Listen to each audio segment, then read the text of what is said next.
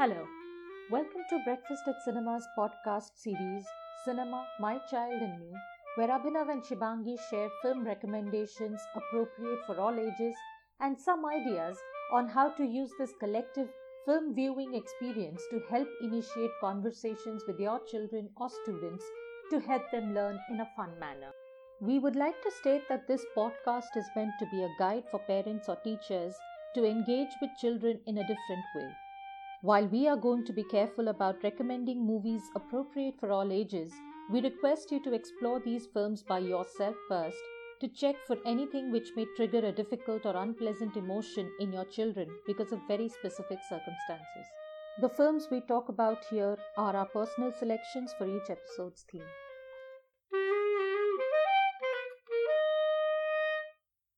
Welcome to a brand new episode of Cinema, My Child and Me. We're excited to be back because today we're going to talk about one of our favorite films of all time, the Iranian classic by Jafar Panahi called The White Balloon. It's a very simple, heartwarming story, but it is a story that takes you places. 7-year-old Razia is excited because it is Navroz. She has worn new clothes, will meet family, friends and cousins, and celebrate the coming of the new year with them. However, her heart is set on one of the goldfishes she saw at the fish sellers in the market. No matter how much her mother and brother try to tell her they are the same as the ones in the pond in their housing compound, she just doesn't see the similarity. Her snappy but loving brother convinces their mother, because of which she grudgingly gives Razia money to buy a goldfish of her choice. It is a big currency note because that's all the mother had in her purse. Cautious but thrilled, Razia sets out on an amazing adventure, meeting strangers, negotiating with them, and standing her ground with admirable conviction.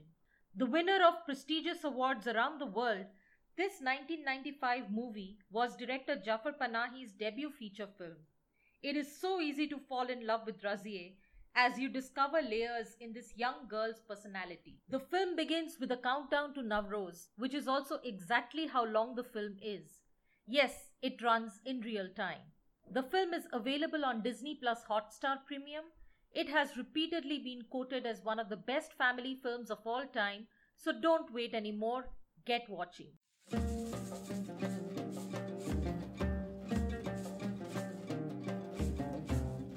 Abhinav, tell me, what were your first impressions about this film? I'm enamored by the ability of children to manipulate, for lack of better word, everyone around them to get their way. How they learn to do it is a mystery to me, and a mystery this film does not lift the veils of. But it does walk closely with the perpetrator to help us understand what happens. Now that I have dispensed with the cute factor, which owes greatly to the performance by Aida Muhammad Khani, I can talk about the broader strokes. Children are like sponges at one end and wallflowers at the other. They observe everything, even if fleetingly, and absorb many things. And the broader strokes in this movie are worth ruminating over for the adults. If ever a film that comments on present-day Tehran through a child's eye was made, this has to be it. What genius-like strokes are these? And working in the restrictive environment with limited resources, the film blossoms in the dexterity of performances and the touches of the script and cinematic language that it employs. Simple is ample, says this film fondly to everyone. I was left wondering if it is just a story or if it is just a day in the life of a precocious child on the eve of Navroz in Iran. The nature of Razia's adventure may not seem exciting or worthy of a movie at first, but once you go back into your childhood memories, Abhinav, the time you had to get your parents to buy you something you really desperately wanted, or you lost your money, or even shared secrets with your siblings, made secret pacts with them, deals with them, negotiated with them, or managed a problem on your own, I think it all feels like adventures in our heads even now. Combine that with dangers like strangers and snake charmers, I think it all makes for a horrifying situation for a child, and I love the medley of characters who are there. It's very interesting that the entire story has characters who are viewed from a child's perspective, but there is no shared judgment between the child protagonist and the audience. The child watches them, she may have her own reactions. As an adult, you can understand why the child is feeling that way because you have gone through those same experiences yourself, whereas now as an adult you can see the behavior of those adults differently, and you can understand why the adults are behaving the way they are. And it is very interesting to look at how these two points of view differ so greatly, and it might just help you feel a little bit closer to your ward, your student, or your child once you begin to look at things the way they do. I think many of the things that Razia reacts to, responds to, behaves in a particular way are borrowed from what the adults have taught her. I think you've already come to a point which I was going to address later, but this is great. This is a great start to the conversation. We'll move on to the next segment.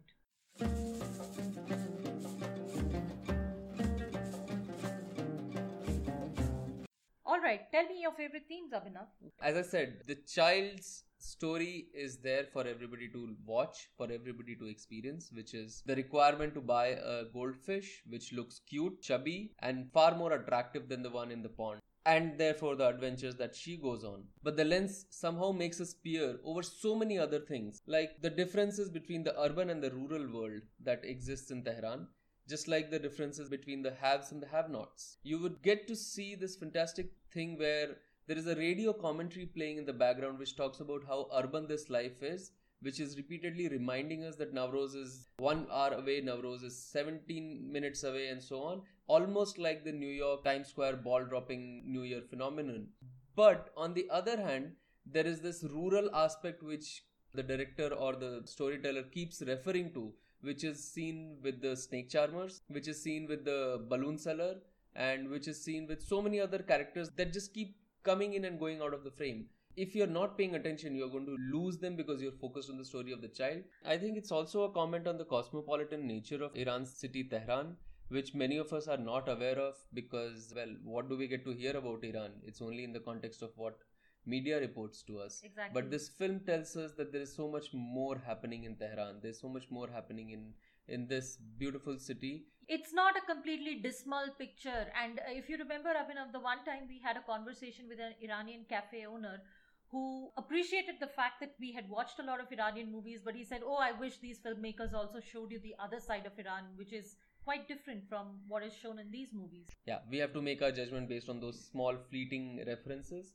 And in that, Tehran seems to be a very thriving culture, almost like a Bombay, almost like Calcutta actually, if not Bombay. That mixture is very fine and very outstanding. I'll come back to what you talked about, Abhinav. This girl is a master manipulator. She's a master negotiator. She reintroduced me to the idea that children can really get their way when they want to. Now, Razia can turn on her charm, or she can be petulant and sulky and pout exactly at the right moments. She's a very good judge of what kind of expression is going to work best on her audience when she wants something to be done. It is a very worthy interaction that she has with each and every person on her way to the market and back from the market, where you can see her judging every situation so precisely, so astutely, just like a 70-year-old granny would, sticking to her faith, sticking to her beliefs, sticking to who she is, completely confident, a little scared at times maybe. And she negotiates with everybody. She negotiates with her mother, with her older brother, the fish seller. She is bold enough to stand up to the dervish and the snake charmer and tell them to give her money back to her. And there's the old lady who's very patronizing, and yet she manages to deal with her as well. The military boy with whom she's just about to start a beautiful friendship, and then situation takes over.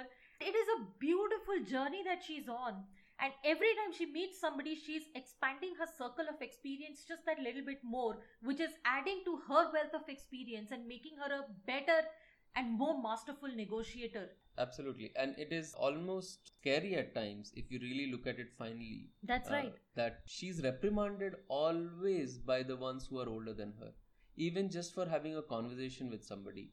Her brother comes and hits her on the head for doing something and so on. Now, just a bit about the Iranian films and the way they are made. They are always a comment on what the regime versus the people scenario is in Iran. This at many times sounds like how the young and precocious would deal with the authority, that they actually don't want to listen to them, but they are forced repeatedly to listen to them.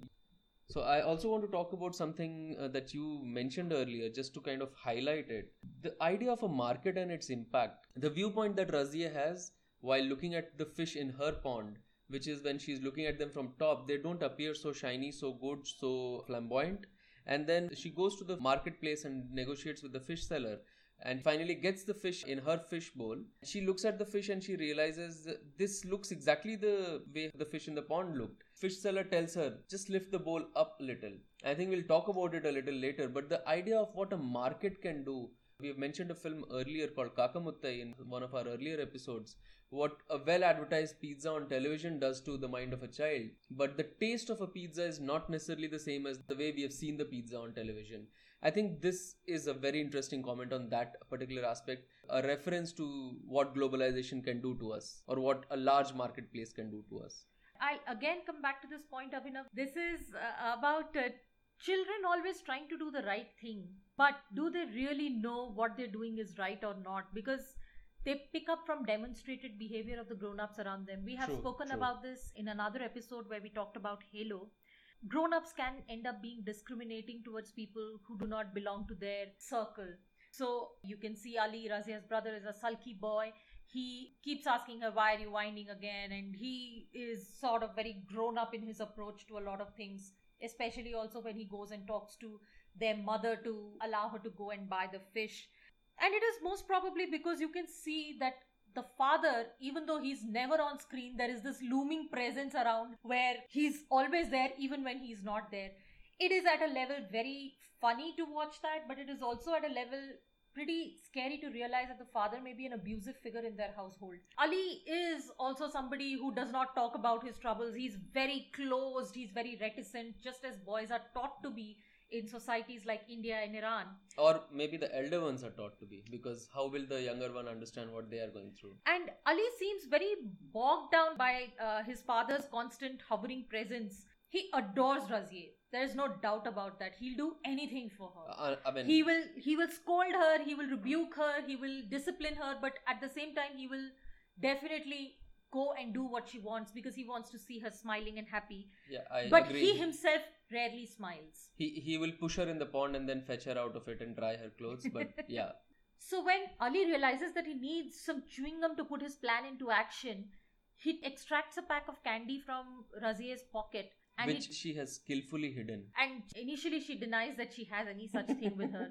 When Ali goes to get some chewing gum, he has an opportunity to steal from a blind man who's selling things like cigarettes, mints, candy and the like. He could have also switched the pack of candy for a pack of chewing gum, but somehow he cannot do that. It is very interesting that he is not able to do that. It is also very interesting that when the fish seller offers to give the goldfish to Razier and have her pay later, she also denies. She declines the offer very politely, saying, no, I will get my money and then you will give me the fish, but you first keep the fish aside for me, please. You're not going to sell it to anybody else.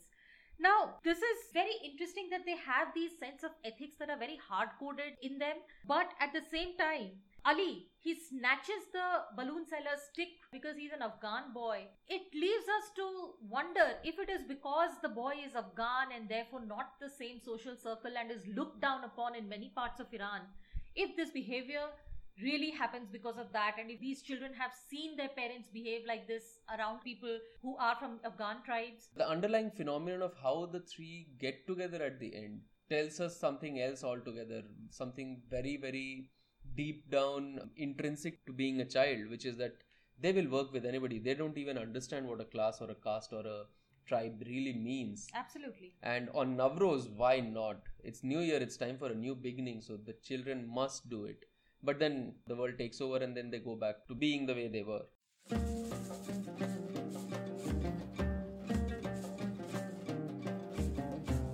So let's get into the technicals now, Shubhangi. The first thing that strikes me about all Iranian films is how much it derives from its traditional art forms. One thing we must understand is no matter where cinema has gone, the people of that region have picked up their local traditional performance art form or their fine art form, and they have just tried to use it in cinema because that is what they have been most comfortable with traditionally. So in India, we have a tendency to talk to the camera. We have a tendency to announce our dialogues rather than talk to each other.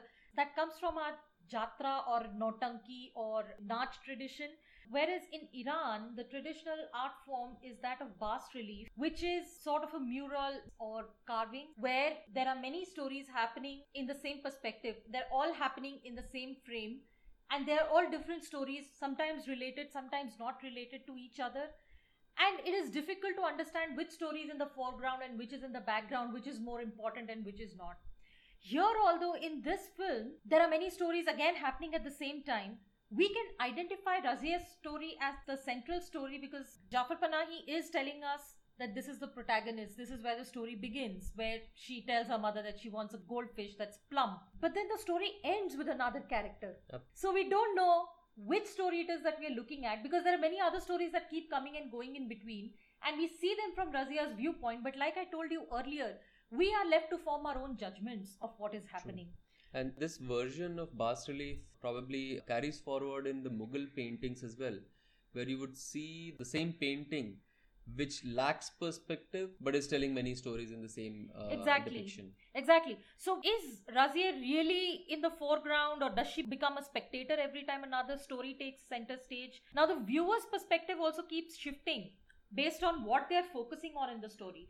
Another thing that happens in this movie is in the frame, visually one story is happening, whereas another story is happening in the audio. Yeah. There are two people talking about something completely unrelated to what is in the frame, and there are two different stories which you have to focus at the same time. Now, mind you, it might become a tad difficult for children to follow subtitles at such a time. Pause and play might work for them. But this is actually a great film to start subtitle journeys. Exactly. Because even if you miss the dialogues, it doesn't matter. Exactly. And that's where I was going.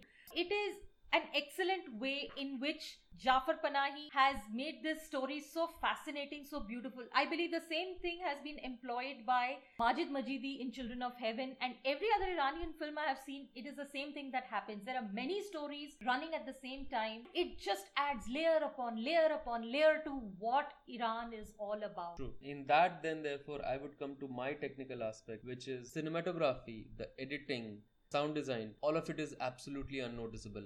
And I think the mark of a great film is when you don't notice the technique. Right. In this film, you don't notice, you don't come out of the theater saying, oh my, what fantastic cinematography. No. If that's happening, please check something is off with the cinema that you've just watched. In this film, you don't notice any of those brilliances, to be honest. One of the reasons for that is the dexterity, the simplicity with which the language of cinema is utilized or used. There is a fantastic way in which a very local story, which might not have any reference to our lives, becomes an absolutely international story because everything in it has a reference to our life.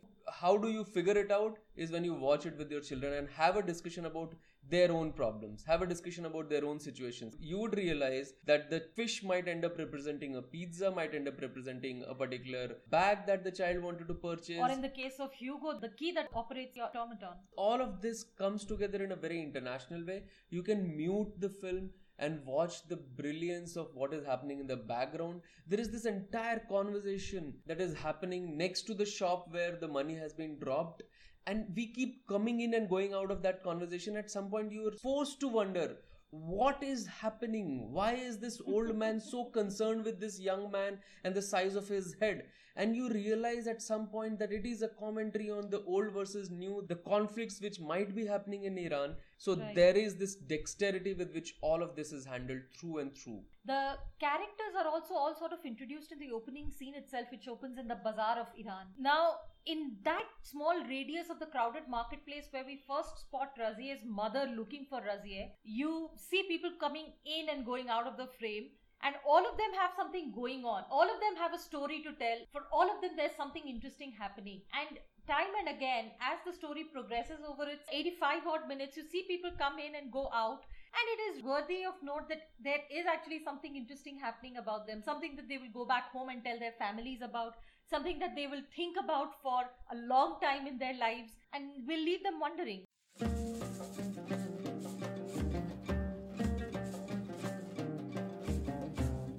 Coming to our favorite scenes, as you have introduced my first, which is the opening scene of the film. I'm so sorry. But you have given it a fantastic introduction.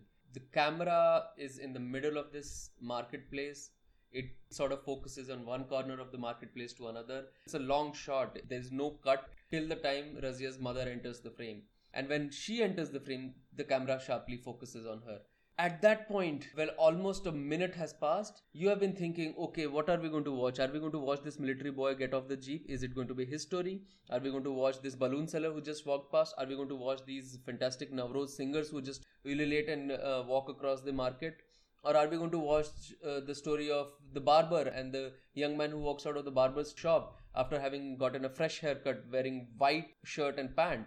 And which seems to be the fashion of that time for Tehran. Now that you mentioned the ululating, it is supposed to be very auspicious in the Middle Eastern countries, and it is also very auspicious in Odia and Bengali weddings in India. It's a very typical sound that goes ululululululu. In the Western countries, it is looked at as something very scary and that summons scary elements into your lives. So yeah, these characters keep coming in and going out, and you realize the canvas is set till Razia's mother comes in focus. And she comes in focus very sharply with the concerned look on her face, and you realize this child has put her in trouble. As soon as she discovers her child, the daughter, you're like, okay, this one is going to set fire to this world. But when I say set fire to this world, it's only in the context of that 7-year-old doing something very, very small, not too big. But she does something which makes us question so many things. This girl also has a wonderful interaction with the army man who gets off the jeep in the crowded marketplace. It does not happen right then. It happens much later on in the movie. But their interaction is just... When the man approaches her, she's scared that he has his eyes on her money, and she tries to hide it with her frock by spreading her frock across where she's sitting. Like that's the biggest frock in the world, but yeah. And then when the man starts to tell her that he has a sister who's exactly like her and she's 5 years old, she is so quick to respond. I am not 5, I am 7, and I go to school and I top my class and I get A's always. Take that. The first time I watched this movie, I was very scared, but it gradually, I began to understand that this boy, he's barely 18 or 19. When he's talking to Razia, he's speaking to her with a tact, which actually tells us how beautifully he interacts with his own sisters who are 5 and maybe 8 years old. He has a wonderful way of pulling them into his own world and talking to them about what he does in his own life and sharing his stories with her. Razia does get pulled in because the moment her brother arrives at the scene, she's very quick to say, no, I was not talking to him. He was only telling me about his family, but I was definitely not talking to him. Yeah, she never commits any mistakes, you see. But yeah, I mean, I think that is a fantastic interaction. In the same vein, I would go towards the end of the film, where this fantastic interaction that happens between Ali, the Afghan boy who is the balloon seller, and Razia. It goes through so many things so quickly. There is a very quick interaction where one boy supersedes the other boy, very quickly asserting his authority. There is a quick changeover where they get into a fight, physical fisticuffs. Then there is a quick changeover to the sister getting in the middle of them and pushing them away, being the mediator of it. And then there is a very quick conversation that tells them, hey, listen, this is the problem, I'm focused, I'm not so worried about you and your world and so on. And it's almost like 6 to 7 things that happen between these three people's interaction that tells you so much if only you're looking closely. It's quite interesting to see that Razia, she is not afraid to get beaten up while she's defending her own brother. She jumps into the fight and she keeps trying to pull them apart and throws her punches at the balloon seller saying, don't hit my brother, dare you hit my brother. While she gets Ali to do her bidding by, sulking and pouting in front of him, she also does really love him back and she's ready to get beaten up in exchange for it. I think that's only because Ali does things for her, not because she really... No, I mean, yes, I absolutely agree. While she can manipulate and negotiate with him back in the home, and Ali willingly participates in her whining and sulking, outside the home, they will fight tooth and nail for each other. So yeah, I mean, this Afghan boy and the interaction between these three is a standout scene, even though it is towards the climax and we are not supposed to talk about the climax. So I'm not giving anything away, but those fantastic ways in which their interaction keeps going up and down, and it's like it's so quick in terms of its changeovers that you have to pay attention to know what is really happening. I've talked about this already, so I'll really just keep it very short. The way Razia negotiates with the fish seller that her favorite goldfish should not be sold to anybody till the time she comes back with the money that she really has to pay the fish seller. The fish seller is trying all sorts of tricks to get her to go home because it might be genuine concern or that he's just bothered by the fact that he has made many sales and he himself has to go home to celebrate Nowruz with his family. But it's just really sweet the way he keeps making offers to her and she keeps declining them because she wants to do the right thing. Right at the beginning of the movie, there's a scene where Razia is trying to get Ali to, speak on behalf of her to their mother so that the mother can give Razia some money to buy that goldfish. They negotiate over how many balloons and pencils they owe each other if this goes well. That was very fun to watch, really. There's not much to say here. It's just the kind of love and affection that they have for each other, which is very evident here. It's really sweet. I'm just going to bend the rule here, Shibangi, and just say that when Razia is sitting down and Ali goes into the room to negotiate with the mother, yes. That particular point, it's almost like Razia is watching a movie just like we are watching a movie. There's a window through which Razia sees the interaction. At points she's missing the interaction because they are going out of frame, and I think it's a fantastic homage. And what Ali really tells the mother is not told to us. So how he negotiates with her is not known. He sold his soul to the devil. Yes, something like that.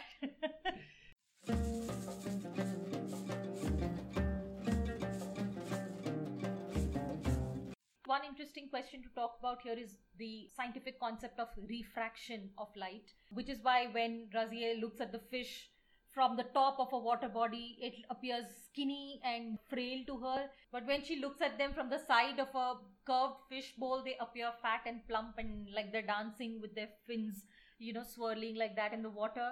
I think it's an interesting experiment to have with children, to show children. There's also this point about perspective, where you can take the same concept and you can talk to children about perspective, where if they do not look at a problem from all sides, they will not be able to arrive at a solution that is wholesome in nature. And it is also about telling children that while they may feel a certain way about certain things in their lives, there are many others who will feel another way.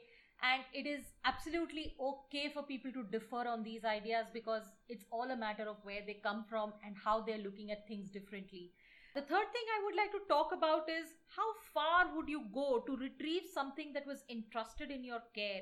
Like in this case, the 500 tomans that the mother had given to Razia, how far was she going to get it back once she lost it? It really is a mark of her perseverance that she does not go back crying and whining and just expecting her parents to forgive her. She probably would have spent the new year sitting there till the shop opened. Exactly. While she is stubborn about what she wants and she does not care to listen to what others have to tell her, even though when at the fish sellers she really realizes it's the glass bowl that makes the difference in how the fish looks, she really goes back and gets it nevertheless once she gets the money in hand. But at the same time, she also cares enough to get her mother's money back because she knows it means a great deal to her mother. I'll just add one question here in the context of Nowruz. Nowruz is a much older festival. It doesn't belong to the religious definitions of what a new year is, and it belongs to antiquity as far as the Islamic Iran is concerned, and it coexists with Islam in Iran. I think there is a discussion that must be had with children about what is the difference between culture and religion. If you notice in the first scene in the marketplace, there are people who are carrying baskets of fruits and vegetables and grains and ululating as they're going by. So it is, I think, a part of the celebration to celebrate the harvest that they've got this year. As far as my knowledge goes, it is connected with precisely that and the older religion that existed in Iran, which was that of Zoroastrianism. It connects with that, and I think it is important to have this discussion with your children, whether religion and culture, which might have divergent understanding of each other, can coexist or not. And in that same context, the significance of symbols in a religion or in a culture, which is in this case represented by the goldfish.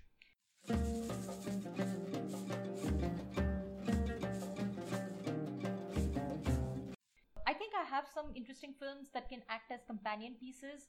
One is Majid Majidi's film, which I also talked about a little while earlier, Children of Heaven, which is about, again, two siblings, their relationship and how they try to negotiate with the situation in their life, which is economic difficulty. There's Boot Polish, again, two siblings, but how they're trying to figure out life as they are orphans and have an evil aunt in their life who's making them do things which they don't see dignity in. Third one I'd like to talk about is about a solo child, but it is very interesting in terms of perspective. It's a movie called Coraline by Laika Studios. I think these three films would act as great companion pieces. For me, overall, this film is a fantastic way to get into Iranian cinema, which is universal while being local. One film that we have reviewed earlier called Halo, which I would refer to because it talks about the perseverance of a girl.